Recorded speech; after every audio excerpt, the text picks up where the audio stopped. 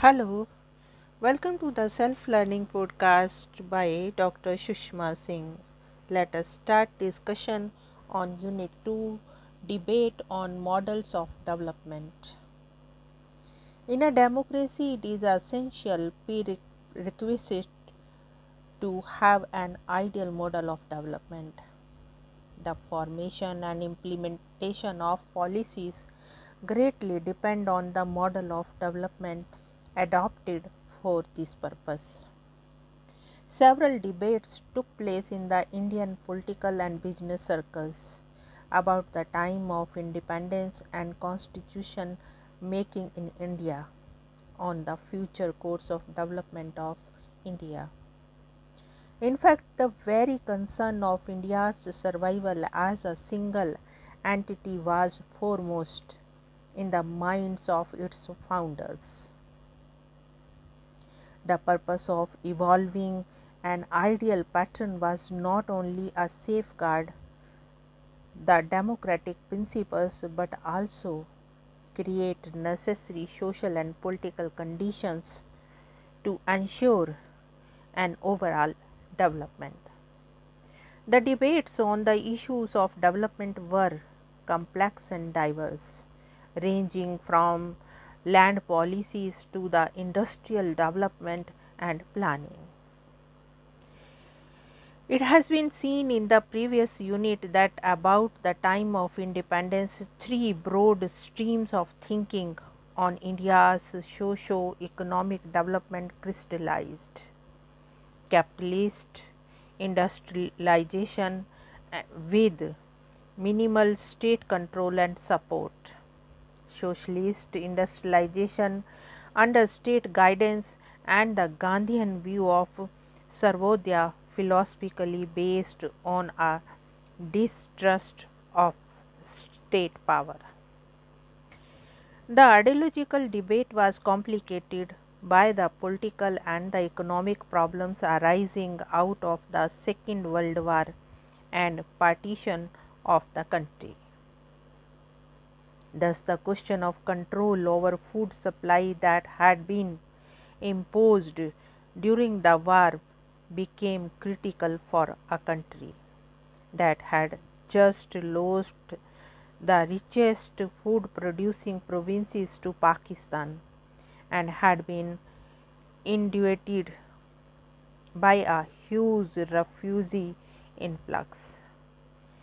Gandhi opposed control on moral grounds as it enhanced corruption and control was abolished. As a result, food prices rose steeply and control had to be reimposed.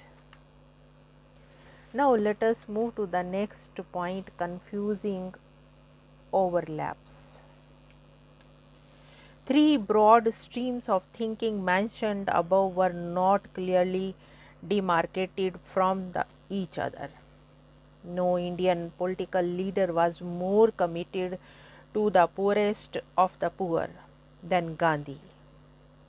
This placed him close to the socialist position, but no Indian had a greater distrust for the state power than Gandhi, and this made him morally opposed to the state control of economic activities. This made him a favorite of the Indian capitalist class. Yet, the Indian capitalists rejected Gandhi's stress on the small and cottage industries, which according to them might be temporarily accommodated but only for meeting the problems of unemployment in the country.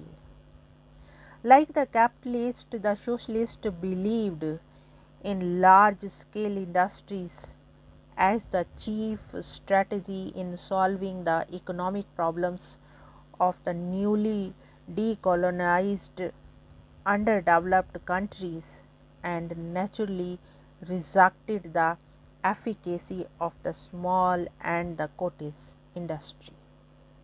But unlike the capitalists, they were firm believers in state control. A part of this debate concerned the traditional socialist policy of nationalization as had been implemented in the Union of Soviet Socialist Republics. Nehru's utterances before independence and his installation as the Prime Minister of Government of Independent India raised a certain alarm among the Indian capitalists. The same reason combined with the rise of militancy among the industrial working class in India raised critical questions about the industrial relations.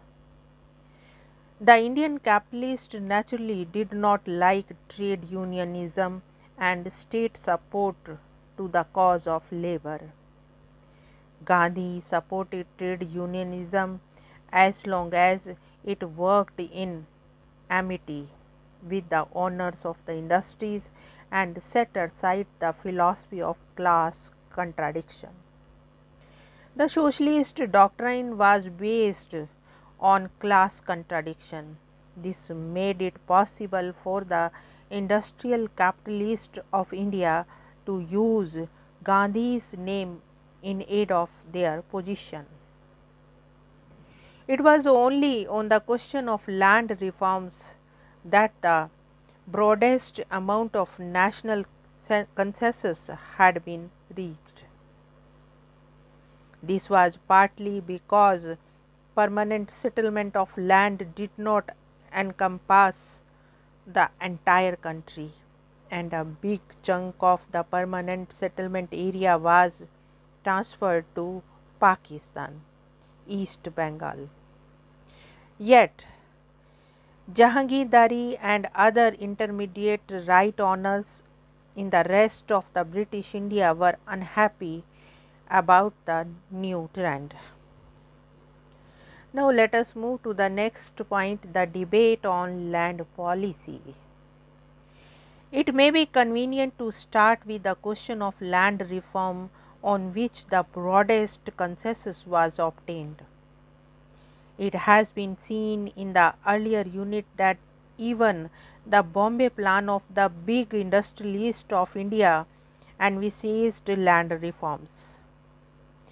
On 28th June 1946, the Eastern Economist House Journal of the Birlas made a strong case for land reform, declaring that the landlord has no economic justification for his existence.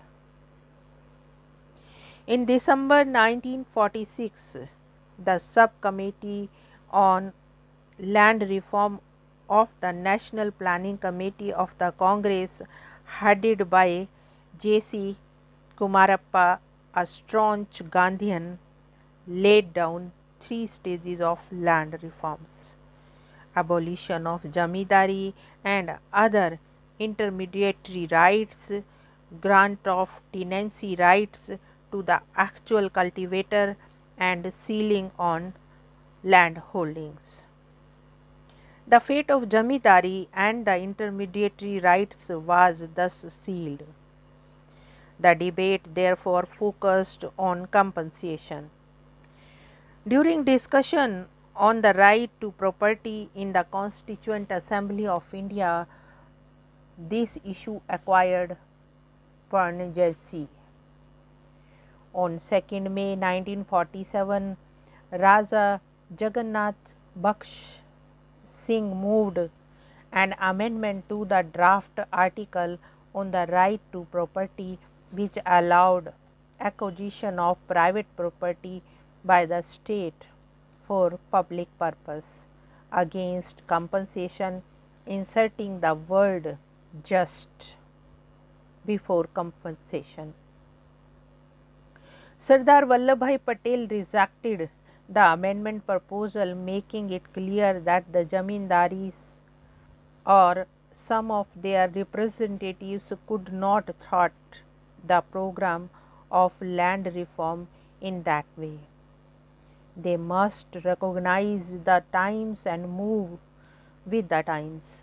He announced legislations had already been undertaken in the provinces for the abolition of jamandari, and laws to that effect would be made even before the constitution came into force.